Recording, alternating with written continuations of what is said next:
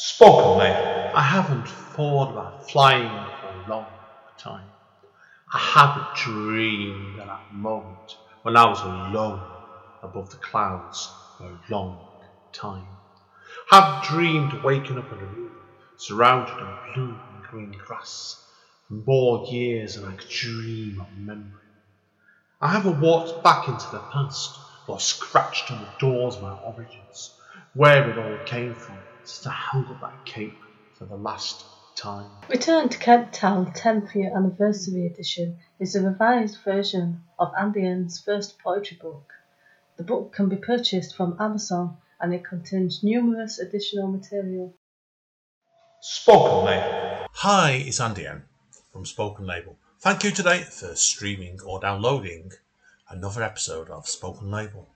Spoken Label was originally set up on beginning of 2016 and as of speaking has currently nearly 300 sessions.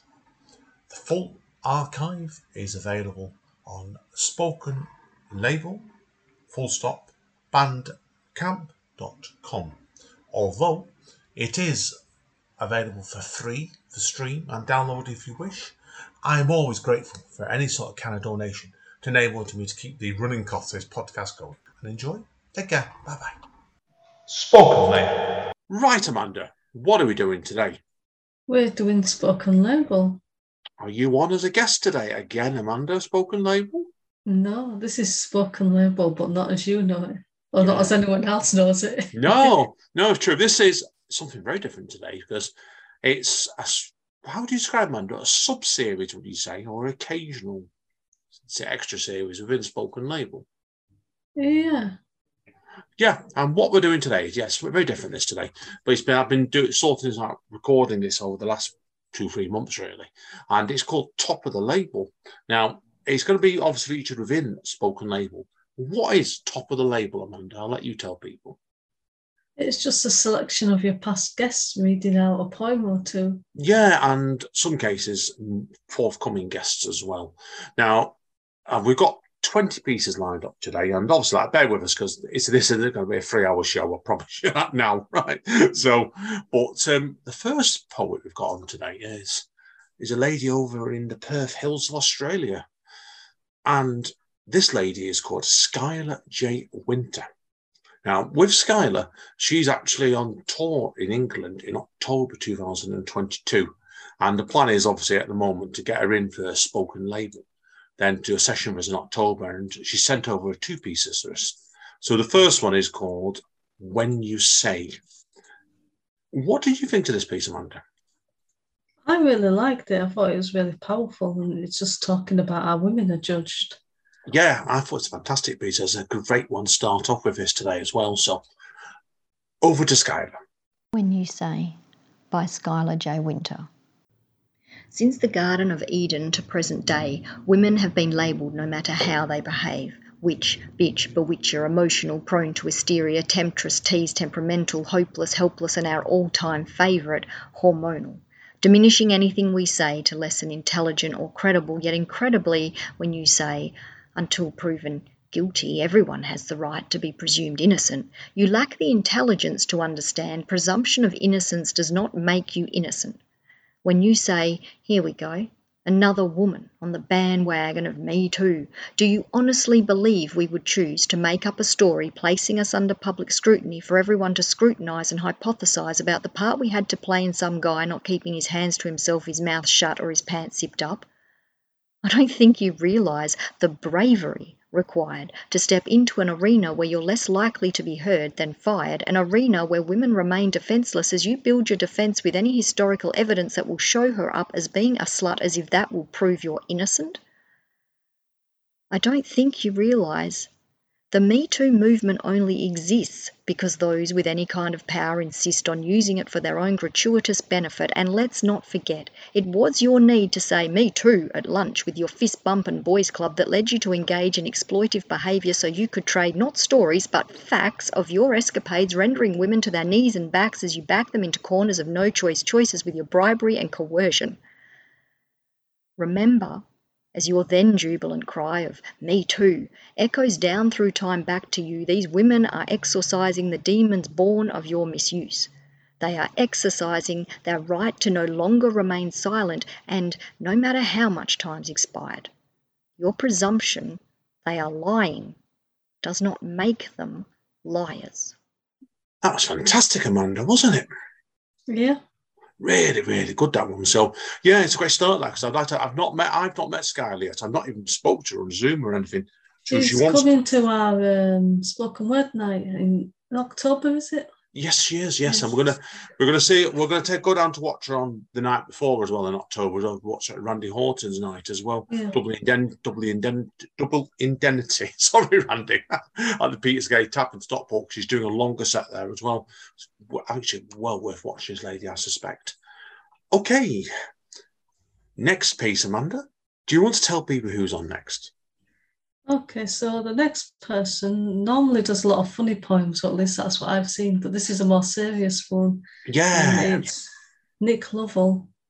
Yeah, now people wonder who Nick is. Nick is the co-host of All Beehive, which is a fantastic, I think I presume it's mostly as a Zoom night. I know they have been doing some live stuff before that, and I think they are heading back in that church, Nick and his co-host Clive Osman. But this is a piece, Amanda. What do you recommend? This is a really moving piece what Nick's done here, isn't it? Yeah, I love the fact that it's like, when obviously, like, now I've been known for like funny pieces, and when I try to do serious pieces, I think they fall a bit flat. So I love the fact that he's done a really serious piece, because I think people's poets should be sort of more well-rounded and sort of do different pieces and not just be known for one thing. Yeah, no, I agree. What we're going to do, we'll let everyone hear Nick's poem now, and then we'll talk about it before moving on, okay? I wrote this last year after I had a couple of heart attacks, and it just made me think a little bit about death. We study the sciences, arts and humanities, teach fashion, religion and other inanities, practice at dentistry, medicine, law, learn how to drive, how to write, how to draw. But for all the things taught, all the lessons gone by, never once do we learn the best way to die. See, it's the one thing that's certain, no way to avoid. That day we take our last step out into the void, when we cash in our chips to buy one final round, when life's last illusions come crashing down. Should I be stoic and silent, or weep, wail and cry? How on earth can I find out the best way to die? Will there be tubes, syringes and nurses, or cold, hard, wet tarmac with traffic and curses? Just spare me the poets and their bloody verses. Will I be sane or will I be raving? Will my heart be stout or will it be craven? Will I be gross and bloated or trim, fit and spry when I discover the secret of the best way to die? How quick will it be? Will I struggle and linger until all movement is gone aside from one finger? Will I be fully conscious or simply sedated? Will it be all of a sudden or anticipated? Could I summon a priest, imam or rabbi? Would they help me discover the best way to die? This thought just won't go. It swims round in my head. After all, what's the point? I'll still be just as dead. And the way that I pass hardly sums up my life, nor the way I'm remembered by my children and wife. Still, I'll continue my quest from this search I can't shy until I seek out the best way to die. Last words are important for posterity's sake, so fuck it or bollocks are probably a mistake. Should I prepare a speech, a phrase, just a word? But if no one's around, will it go unheard? It's become an obsession. There's no way that I can give up till I find out the best way to die. It's always unspoken and coated in mystery, yet everyone's done it throughout human history. Though nothing is known, there's one thing that's certain. The performance is over. It's the final curtain. So I'll just take my last bow to the audience's cries, and then maybe I'll have discovered the best way to die. Wow. Isn't that a great piece in that completely, isn't it? It's like it was. Now, if people are wondering, obviously, with Nick's piece here, this is talking about, as he said in his intro, but he had a number of heart attacks last year, and are actually to go and write about it in such a powerful way. I think, do you reckon it's really brave writing that? Yeah, and as a writer, I think it helps you deal with stuff writing like that. Yeah, I do. I think it's a really good therapy piece, but it's also as well, it's a really good powerful. I think a lot of people can relate to. So it's a fantastic piece, that next. Cheers, mate. Right, we've done the first two already, Amanda. On to number 3, aren't we? Yeah. Yeah, next one's a poetry musician over in the Bolton area, originally from Waterford. When I first met this young gentleman, probably about 15 years ago now, I've known him for quite a while actually, Keelan Cody.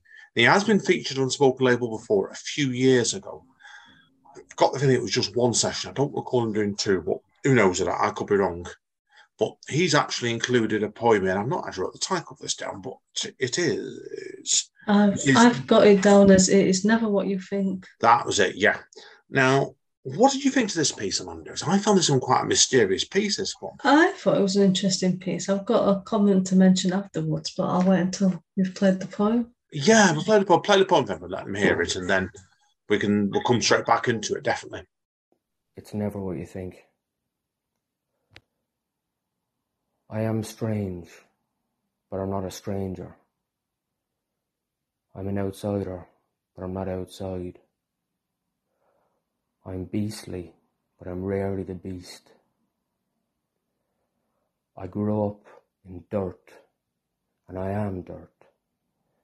But I have transformed the dirt, and I have grown like the weirdest plant that blossoms in the strangest times, always in the dark, where you can never see the words, but you can feel their meaning in the vibrations from the light cast by a moon long since dead, an outsider herself. We are all Isis when we need to be. We are Osiris at the worst possible times. But the world is Horus, and not Crowley's aeons, but something more beautiful, something eternal, like a spirit, like the son of the one who created us, the spirit of the world. We will never return to dust. We all will live forever. Pythagoras was wrong. Wow, excellent stuff, Keelan. I was really interested in the first couple of lines in this piece, particularly when he started off on, I am a stranger, but not a stranger. It was like, there's a mystery behind this piece, really, for me, straight away. What did you think, Amanda? I think with some poetry, it's like it can be difficult to like get what the meaning is, and there's a different meaning for everyone. Like for me, it felt like a mix of religion and mythology. But whether that's what it means to him is it's not clear. But that's what I took from it. No, it's definitely Keelan, because he does have some. It's a lovely lad. If you get a chance to meet him, I'm certainly seeing he's an unbelievable guitarist, one of the best live guitarists I've ever seen. But yeah, his poetry is always layered in all kinds of influences that aren't necessarily the usual influences. And this is a real piece, I think, that shows the maturity of his work. So that was tremendous stuff indeed. Right. Okay, Amanda. Should we move on to number 4? Yeah. Yeah, this next one is a young lady over in the Manchester area. I think she's the next Spoken Label session artist on next weekend, actually, if my memory is correct. Her name is Lauren Temple. I'll read out a bit of a blurb to her, because obviously, Amanda's not met this young lady before. She's described herself as, and she's certainly not, an emerging poet and writer from Manchester, and she's part of Young Identity, has been published in their anthology, Ecosystem of Fury. A lot of her work explores mental health, emotional inheritance, domestic abuse, neurodiversity, and dementia. And what did you think? Should we just play it out, man? Should we just play this poem for most people, don't we? So? The woman who floats above the river. She wants to dip her toes in, but she cannot. Invisible wings pull her upwards. They flap like a hurricane. Her body is a medieval torture device, pulling her limbs apart. She doesn't know why the river's always called her, why her wings only work when she's in danger. This is the woman who floats above the River Bollin, where her dad used to sneak off to as a boy to shoot birds and smoke cigarettes, throwing matches into the water to watch how fast light can extinguish and sink. She looks up at the sky, counts the clouds, and names her hopes after them. She looks down at the water, sees the algae grip to the riverbed, and thinks, this is what safety must feel like. She wasn't always the woman who floats above the river. She used to take people there to cleanse them. Bathing together, they became the women of the river. The water against their wings was a mother's touch, but hers grew heavy like a sponge. She would lose her balance, collapsing into herself until she didn't know which way was up. Legend says she would disappear for days so that the women would stop searching for her. It was safer now, being the woman who floats above. Okay, this poem, to clarify, was called The Woman Who Floats Across the River. Now, it's said to me a lot, this piece, man. It was about more the feminine side again. So I wanted a female voice in this with you. How did this poem really say, what did this poem say to you? There were little bits of this that felt metaphorical, and then it seemed like there were like snippets of memory, and some of it was based on myths, and it was all mixed together. And I think it worked really well. Yeah, I thought it was a really good piece, this one. She did this one, and another one we're doing later on was 2 extra pieces for me for spoken label. And I thought myself at the time, I need to put both these on because both really different pieces. You are right, it was a real cross between fact and fiction to me, and I felt it stood up really, really well. I thought she's an excellent writer with that, so no, definitely agree.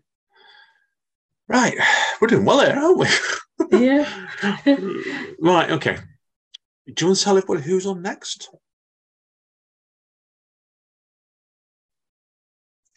Right, the next one is by someone we both know, and it's Mike Booth, and his poem's called Granny High Tech. Hi there, I'm Mike Booth, and this is a poem I wrote about my mum. My sister texted me about 5 or 6 years ago that my mum had asked to take a selfie. And I thought at the age of 92, that's quite an amazing thing. And it got my mind racing about how older people cope with technology. And we're really proud of the way my mum coped with technology and learned how to use a tablet and so on. And since I've written this, a lot of these things did come true. She got her head around some quite complex technology. So I hope you like it. It's stolen a bit of a trick from a book called Katie Morag, which has Granny Mainland and Granny Island. And this one's called Granny High Tech. My mum's been posting selfies at the age of 92. She's becoming all tech savvy whilst I haven't got a clue. They say a dog can get too old to teach herself new tricks, but she's on Twitter, Instagram, even downloads from Netflix. It started in her 80s when the tablets which she took were traded in one high-tech day for a brand new iMac book. She logged onto her email, sent me messages so sweet, attaching photos from her phone, emojis, and a tweet.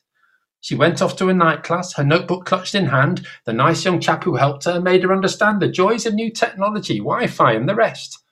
She came back on a Segway in a Dayglow high-vis vest. She worried she was losing it, but she got a memory stick, and now it's all on iCloud. She can find it really quick. She opened up a channel on media sharing sites, and now she's earning millions, a YouTube star overnight. She bought a brand new headset to live life virtually. The games she plays are tidying up and making scones for tea. She got herself a Fitbit for when she walks downstairs. Is always going on Fortnite where she gives the kids a scare. She splashed out on a bot vac, which helps her clean the house. I'm sure I saw it one day being ridden by a mouse.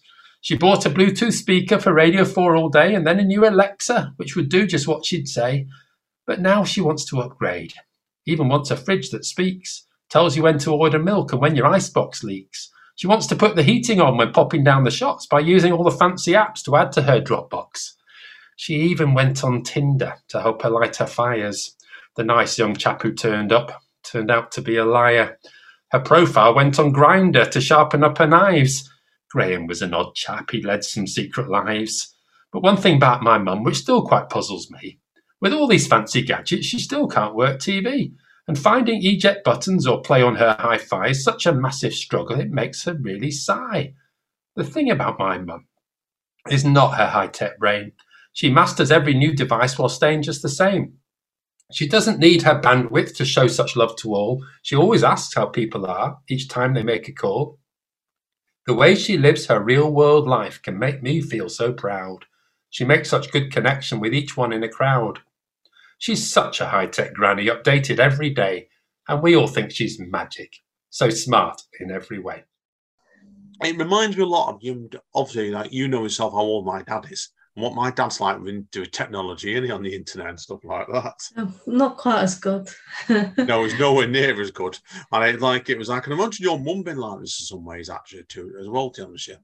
Yeah, I don't think my mum's listening, so I can say that there was a point when she used to think that the whole internet was Yahoo, so if she couldn't get on Yahoo, the internet was broken. I had heard that story.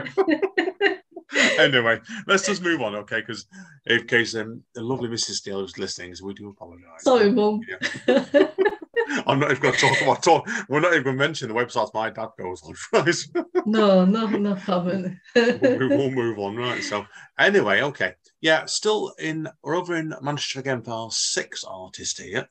And this is a young lady we met only reasonably recently, Amanda, didn't we, as well? Yeah. Yeah, it's a lovely young lady originally from Essex, down Essex way, but she's got family over in Southern Ireland. And it's a question every time we see her, Amanda, we're never quite sure where her accent's going to turn sometimes, is it? Yeah. That's why, because sometimes she's been on stage sounding like she's been in Southern Ireland or Dublin for a couple of weeks, and she comes back and her accent's pure Irish. And we met her at Word Central in Manchester, didn't we? Was it February, this one, wasn't it? It's reasonably recently. She read a really interesting story about having an extra, was it an ear or an eye? I can't remember now. Ear, I think it was, and it went pretty grisly as well. I remember seeing your face after that one. Oh, she's incredible. It's quickly CB. Now, let's play the piece of people, haven't we? Yeah. Talk about it in a bit then, okay? The girl, well, I suppose we must call her a woman, as she does in fact fit at least several definitions of the term woman, or at least certainly more of them than definitions of the word girl. Though really she feels she has never quite attained the status of a woman, never fully managed to qualify or graduate into womanhood.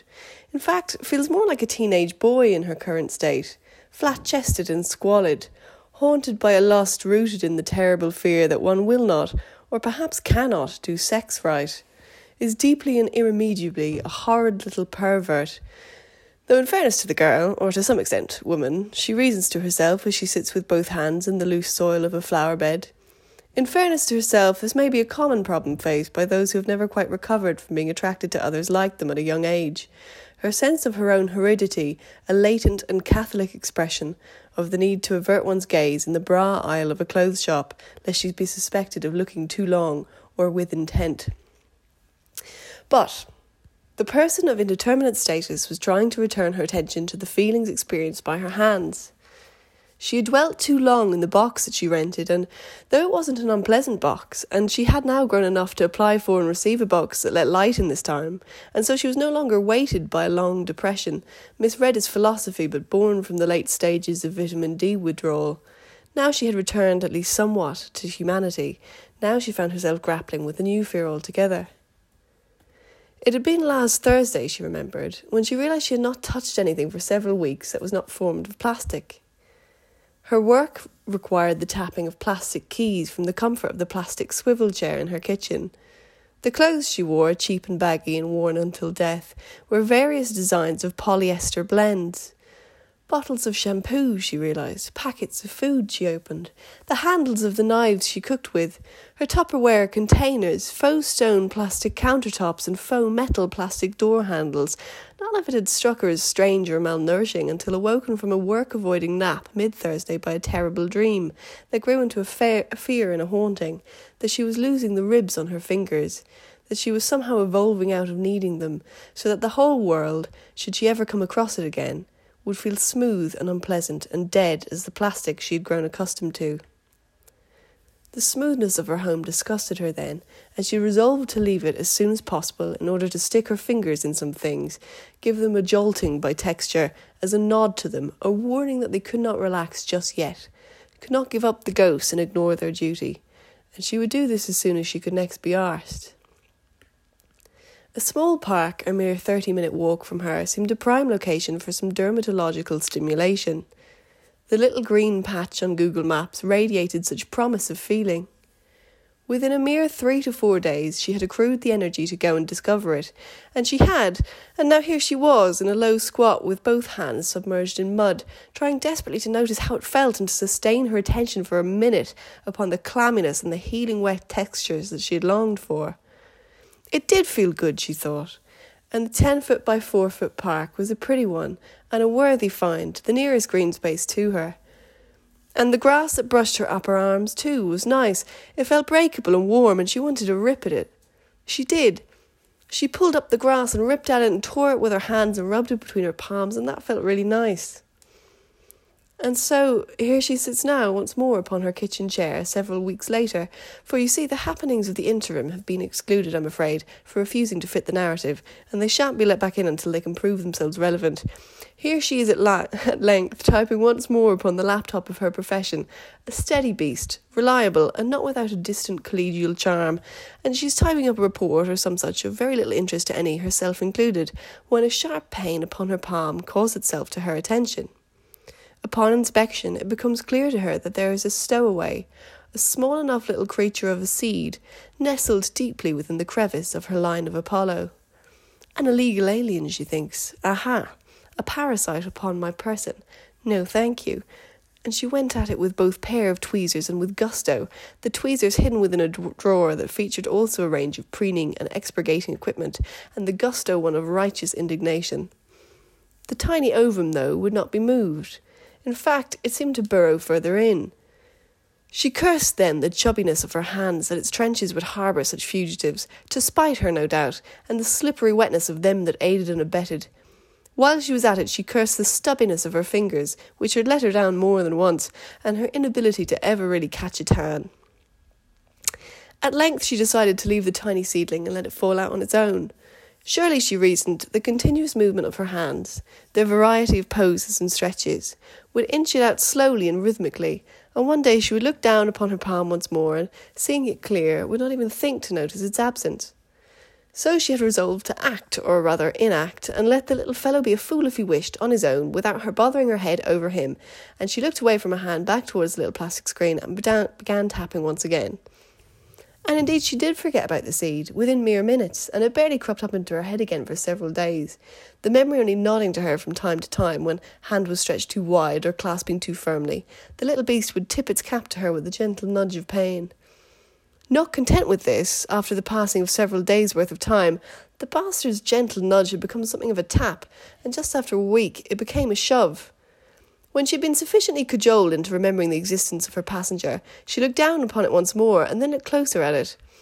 The many dogs and separate leads that pulled the sled of her brain at last made to run in one direction, to pull her focus all at once to what she saw. The little seed had somehow done what seeds do and not fallen out, but sprouted tiny legs beneath her skin. Half in, half out of her, the abject figure had taken root inside her body. The dark shapes of roots within her flesh circled like sharks around it, and its mouth was split open now, a hint of unfurled green waiting in its darkness. Right, okay, on this piece in question, Amanda, it's the wonderful Quigley CB, and it's A Seed in the Hand is Worth Two in the Foot, and that's a great title to start with. Now, what's always interesting about Quigley is, well, I'll say a few bits of facts about her, because she's very much an emerging writer still, which is brilliant. Because she's basically like a short flash fiction writer. And she seems to have, doesn't she, regular reoccurring themes in her stories of religion, body parts, and dirt. Yeah. And this is a great example of this piece, really, straight away, isn't it? So yeah. And you know, as soon as she starts to read, you're going to get a strange story. And this was a strange story. And I love strange stories. I know you. I remember the first time we got on run at Speakeasy, didn't we? And she only been read once, so we want to get her back on again. I remember at the time saying to you, Amanda, and Mike Boover on just before Quigley, he introduced it, and we told him her work reminds me of a much younger version of you, because there's There's an unorthodox about Quigley's work, isn't there, really? So I think she's much more advanced than I was at that age. But I didn't really go to any nights or groups or anything like that. So it was just, I think my writing was it was really raw back then. I think you look at when societies and nights and stuff like that, there's with the internet, it wasn't round when you were Quigley's age. I think she's 23, isn't she? 24. It was around, but I didn't have access to it now, and it wasn't nearly as good as it is now. No, I agree. Same for me as well. Like it was that age. I went to 1 or 2 nights towards 30 early 30s, but no, the nights have improved and the quality, the accessibility is much easier on it. And what Quigley's is that she's an unbelievable writer. And what I find horrifying in some ways, the fact that she's not really been published yet, has she? Let alone bring a book out. So yeah, that's why. But she's certainly a real name to watch, I think, straight away of it. Right. Okay. Do you want to tell people who's coming up next, Amanda? So the next one is by Rich Davenport, and it's called "Don't Be Hypocritical." Hello, my friends. Today I must warn you of the danger of hippos. I was playing Hungry Hippos with my niece and nephew recently, and although the hippos on that game look very cute, in real life hippos are the biggest killers of humans in Africa. They live along rivers like the Zambezi in Africa, and they kill over 500 humans a year. Another point of useless knowledge for this poem is that in France, fleured trousers are called pantalons à pattes d'éléphant, which I think is something to do with elephant paw pants, something like that anyway, but it'll all become apparent as we go through. So this is called Don't Be Hypocritical. I never took a Hippocratic oath, never took a hippo home to meet my mother, because my hippo snogging days took place in Africa. I snogged my way up the Zambezi, one hippo after the other. I would take them out for dinner, buy them flowers, walk them home, to where their fathers would be waiting by the gate. It was all strictly platonic, we did not attempt to mate, because we feared the hippo-headed human mutants that we might create. The parents always eyed me with suspicion. It was clear that they did not approve of my hippo-snogging mission. Have you heard of the game Hungry Hippos? Perhaps you played it as a child. Well, real-life hippo hunger is deadly. If you piss hippos off, they go wild. Hippos are aggressive, with razor-sharp teeth, and they're huge. If they charge, you'll be crushed underneath. They're the deadliest mammals in Africa. They kill 500 humans each year. They can bite you in half with their 20-inch teeth. They tried to kill me. I farted liquid fear. Now, the male hippo is territorial, and females guard their offspring, you see. Though my hippo romances were honourable, Ma and Pa Hippo did not agree. In the game Hungry Hippos, the hippos eat marbles.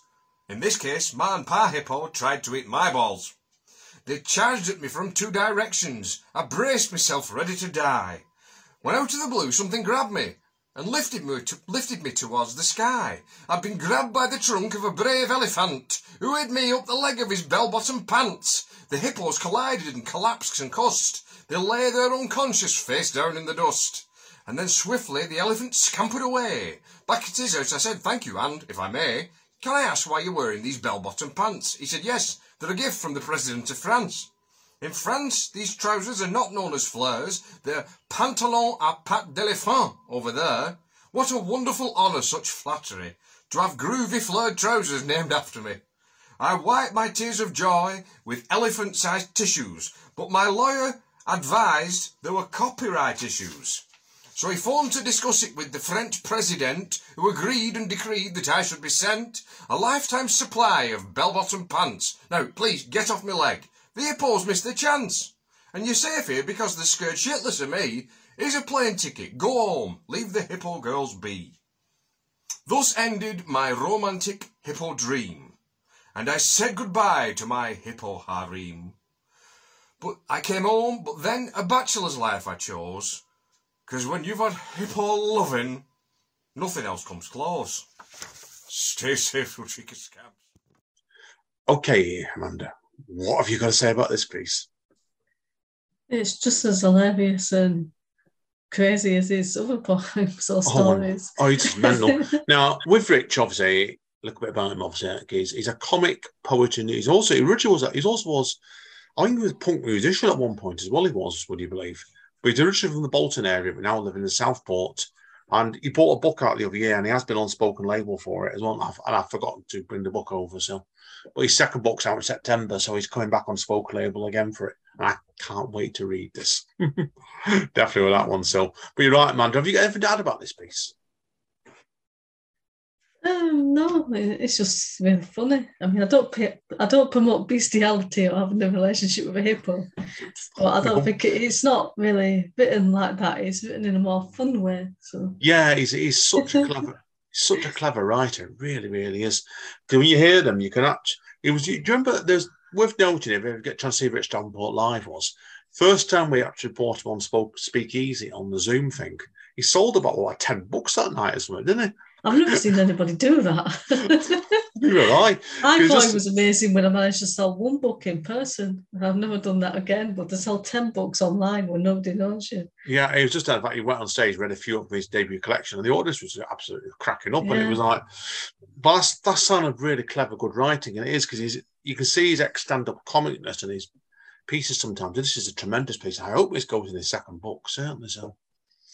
Right, Amanda. Anyway, a couple more pieces to wrap up on part 1 of this, and the next piece is number 8, and that is there's nothing really could add in this one, really, is it? But we talked about this young lady before, Lauren Temple, just a few minutes ago. But this is her second piece, and it's Red is a Lucky Colour. Red is a lucky colour. Our friendship is measured by the tightness of the red string she ties our pinkies together with. This is so you don't forget, she whispers softly in my ear. Her dad leans over a salt-cooked fish with its head still attached and hands us a small red envelope with money stuffed inside. Red is a lucky colour, he says proudly, looking at us in our matching dresses like dolls. I never felt like I had a culture until I fell into her arms, age 4 in the playground. She told me that we would be best friends forever, made me pinky promise it. She teaches me Cantonese words on our lunch breaks, but all I can remember is Kong Hei Fat Choi, because it has the word fat in it. I hide this from her, of course, because I don't want her to think I'm any more stupid than she already thinks I am. My favourite childhood memories are coloured red. No, all my childhood memories are red. The dim sum dumplings dipped in tomato ketchup as we avoid eye contact with the fish that stares up at us. Her dad eats it all with shame. You should never let food go to waste. He thought he had taught his daughter this. Nevertheless, he will not remember this day like that. When he sees me many years later, he will talk about the Chinese New Year where we didn't go to the parade.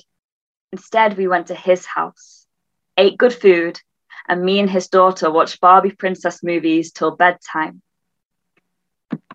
And then he asked me, "Why aren't you and her still friends?" And the veins on my finger protrude like slugs, and the marks of suffocation look deep like wrinkles now, but they feel like a sharp inward breath that I'll never let out. I don't know how to answer him. There was a lot that happened that night that he doesn't remember. My mind turns to red, like luck, like blood, like love, like blush cheeks, like hate, like dumplings dipped in tomato ketchup. That's a really good piece, Amanda, right? Do you think? Yeah. I don't want to go into too much about this, because I know Lauren told me a bit about this piece when I recorded it and spoke a label for her at the time. But the tone of it is quite different to the first piece, isn't it? But yeah. So, I mean, both thought, I suppose we don't want to give too much away in this piece, but again, I think it shows the versatility of this very, very good young writer.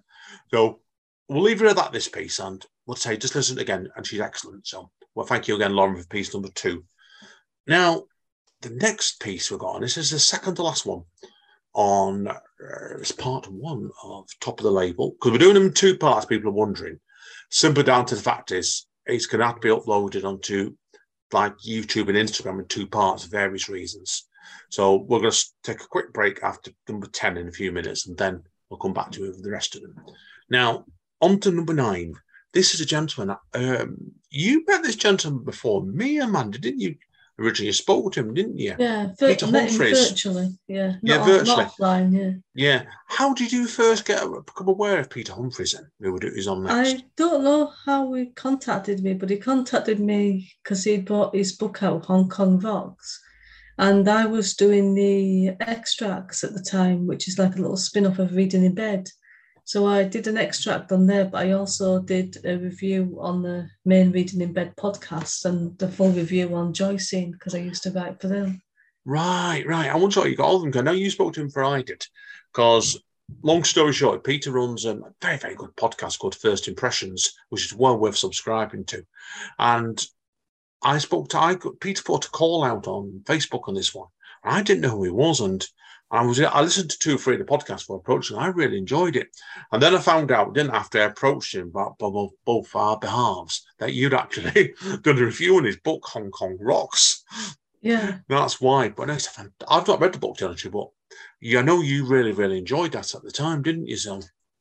Yeah, he sent me a paperback through the post, and it's really nice getting a paperback through the post. Oh yeah, it's brilliant. It's just we both people wonder we both love Kindles and love holding our tablets, whatever we're reading on it. But to have a paperback and it's in a ball game sometimes. And about Peter, people are wondering. We'll come on to that in a minute anyway. But obviously, I want to play his extract first of all. And this is an extract from Hong Kong Rocks. And if memory is correct, it's chapter 16. I'm Peter Humphreys, a writer, editor, podcaster based in Lancaster. I'm going to be reading from chapter 16 of my novel Hong Kong Rocks. This is written from a variety of viewpoints, some expats, some Hong Kongese, and this particular section is from the point of view of Kim.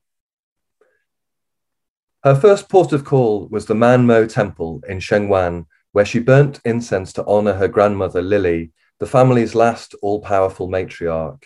This neighbourhood had been ravaged by plague 2 centuries ago, her ancestors dropping like flies. Depending on your point of view, the British should either condemn the local population by corralling them in unsanitary conditions or save them with their Western medicine and fancy sewerage system. As if in recognition of this dichotomy of views, roughly half of Kim's family continued to pine for the days of the Crown Colony, while the rest cautiously welcomed the advent of Chinese governorship. Whatever their political leanings, no one could disagree that the descendants of the plague survivors were being forced out of Shengwan by rabid gentrification. Not a single member of Kim's extended family could afford today's inflated rents. Her uncle's noodle shop had been wildly popular right up until its closure in 2014. Once he stopped increasing his prices at the same rate the landlord increased his, he was screwed. Kim had tried to talk him into trying his hand at selling something else, but noodles were all he knew. His sons had already left to pursue careers in Canada and the States, said they were too busy to help her change his mind. Now that Granny was dead, there was nothing to stop Kim's brother and remaining cousins from swallowing their pride and applying for public housing, but the waiting list was wrong, and they probably shared Kim's suspicion that Granny was watching for any shameful acts from behind a half-closed curtain. Yes, Kim had successfully hidden her pole dancing days from Granny, but that didn't mean she was positive Granny would never find out about them. Rest in peace, she whispered before abandoning her mixed emotions. Wish you were here, Granny. Next, she faced the prospect of giving a guitar lesson to a high-flying, high-rise dwelling creep in Kennedy Town. Typically, this paunchy pale-face in ill-fitting designer jeans already thought he was twice as good as he would ever become on his Les Paul copy. Worse, his confidence extended to fantasies of seducing his long-suffering tutor. She groaned at the prospect of him using the heat as an excuse to unbutton his shirt, or the aircon as a reason for them to get cozy on his couch. Men. She'd had enough of their reptile brains. Only Frank gave her hope for the species, and soon he'd be gone. People are taken away all the time, said Jeannie, pouring her another Jack Daniels. I had a couple from the US in here. They've lost their son. Not dead necessarily. They just don't know where he is. At least you and Frank can keep in contact until things are sorted out. You mean Jonathan's parents, don't you? Kim took a slug. Frank talks about him sometimes. Not much, but I know he likes the boy. Yes, He's still their little boy too. Parents worry. Imagine finding out your son or daughter was one of the kids leading the protests. Are you closing up today? Kim glanced at the clock above the bar. Not today. Jeannie picked up her mop and resumed damping the terracotta tiles. They need somewhere to come and talk after the marching's done. Somewhere to relax. How are the police these days? Wrapped around my finger, Jeannie smiled, admiring an imaginary wedding ring. What about you, Kim Tang? Are you taking care of yourself? I'm okay. It's Frank, Kim sighed. Maybe I've been too hard on him. I said he had grown numb. It's hard for them, these restless men, the artists especially, Jeannie told her. If they achieve their dreams young, they go crazy and drink or drug themselves to death. If they don't make it, they get depressed, go underwater, leave you snatching at the bubbles. But eventually, if they meet the right partner, they learn to accept their fate. He won't stay numb forever. Not Frank, not with you to love him. I know he reads his poetry in here sometimes. Kim noticed the crack in her voice. I know other times he sings and dances on the table. Why can't you do that with me? He's shy. Jeannie stopped mopping and came over. He's a shy extrovert. They all are, the British especially. That's why they created such a messed up empire. Except in Hong Kong, Kim said quietly. They did okay here. Jeannie put an arm around her. You've asked your parents about that, have you? What do you mean? Never mind. There's enough politics happening now to keep us busy. Another drink? One more. Kim looked back up at the clock. I haven't eaten yet. Jeannie grabbed a menu after splashing some more amber into Kim's glass. I'll order you a takeaway. The sushi up the road is pretty good. It's okay, she grimaced. My client gets me lunch. It's part of the deal. Right, okay. Now, with Peter itself, I said 40, he does his own podcast, First Impressions. He's originally from, currently lives in the Lancaster area, but he's clearly done a lot of travelling. Him and his wife lived in Hong Kong at one point, and there's certainly even the Peru, Argentina area at one point as well. So he said he's clearly a very, very well-educated, travelled man. And this is a great extract. What did you think of this, Amanda? Yeah, I really enjoyed it, but I enjoyed the whole book. Obviously, as I promoted it on 3 different places. Yeah, slightly, didn't you, that one? But no, it's really, really, really well read, this was. Now, with Peter himself, there is a podcast on the way of him at the moment. And the plan at the moment for that is going to be if my memory is correct, it's going to be in the September time for Spoken Label. And it's a great session. You really have got to hear this one, guys, because he was absolutely incredible as he wasn't. The extracts he'd read, which part of is in this and part is also his unspoken label. He was really, really good at doing accents. And he does do a bit of that in this extract, Amanda, as well, doesn't he? Yeah. Yeah, it's great stuff. Now, we're going to wrap up now with part 10, track number 10, I should say. We're back over to Australia again now, Amanda, aren't we, as well? So, yeah, I'm not going to put on an Australian accent. No, I wouldn't. I'd be insulting if I tried one of them, so that's for sure. But now, back to our friend we met at the beginning of the first half, Skylar J. Winter. Now, she's reading out a piece here called Obsession. She's at it again. My heart sinks. I swaddle my head tight within my pillow, compressing my cheeks so the flesh is forced downwards to wrinkle and bunch at my jaw. My jowls will not be thanking me in years to come. Night after night I have assumed this position in an attempt to mute the incessant buzzing vibrating through the adjacent wall of the apartment next door. The noise, now begun, will continue intermittently for several hours. The woman next door has obsessive needs that must be met. I don't wish to imagine the degradation of the delicate pink flesh that suffers nightly under the humming, oscillating probe in her hand, but images of this hidden, soft place, grazed, bloody, and swollen beyond any capability to endure further traffic, come anyway. I loosen my grip on my pillow, regretting it instantly. The low buzzing has been joined by another sound, not unexpected, but less easy to drown out. Haunting moans edged with a fragility that validate my conclusions on the condition of the flesh she seems so bent on destroying in search of satiating her misunderstood needs. I have painstakingly witnessed her condition worsen in recent weeks, and I know she needs to possess a will of iron to beat it before it beats her. I know if I attempt to silence her by tapping on the wall, the interruption will make things worse, take her back to the start. A sob caught and held halfway between chest and throat before exploding outwards in a raw bark comes through the wall, boring into my ear canals and tearing through my heart. Silence follows, and I start to count. It is only a matter of time, and she will have no choice but to begin again. 263 seconds. 23 seconds longer than last time, which was 13 seconds longer than the time before. She is trying to get the upper hand, get control over the uncontrollable. Tears prick at my eyes as I think of this morning when I left for work. She had been fumbling the lock on her apartment door with hands red raw, I knew, within her sterile gloves. Filled with compassion, I'd raised my eyes in the hope of meeting hers and conveying something. Not pity, but something that would help. The sight of her abused mouth, lips swollen, covered in sores and rubbed raw from the obsessive use of her electric toothbrush night after night, broke something I had not previously known existed deep in my soul.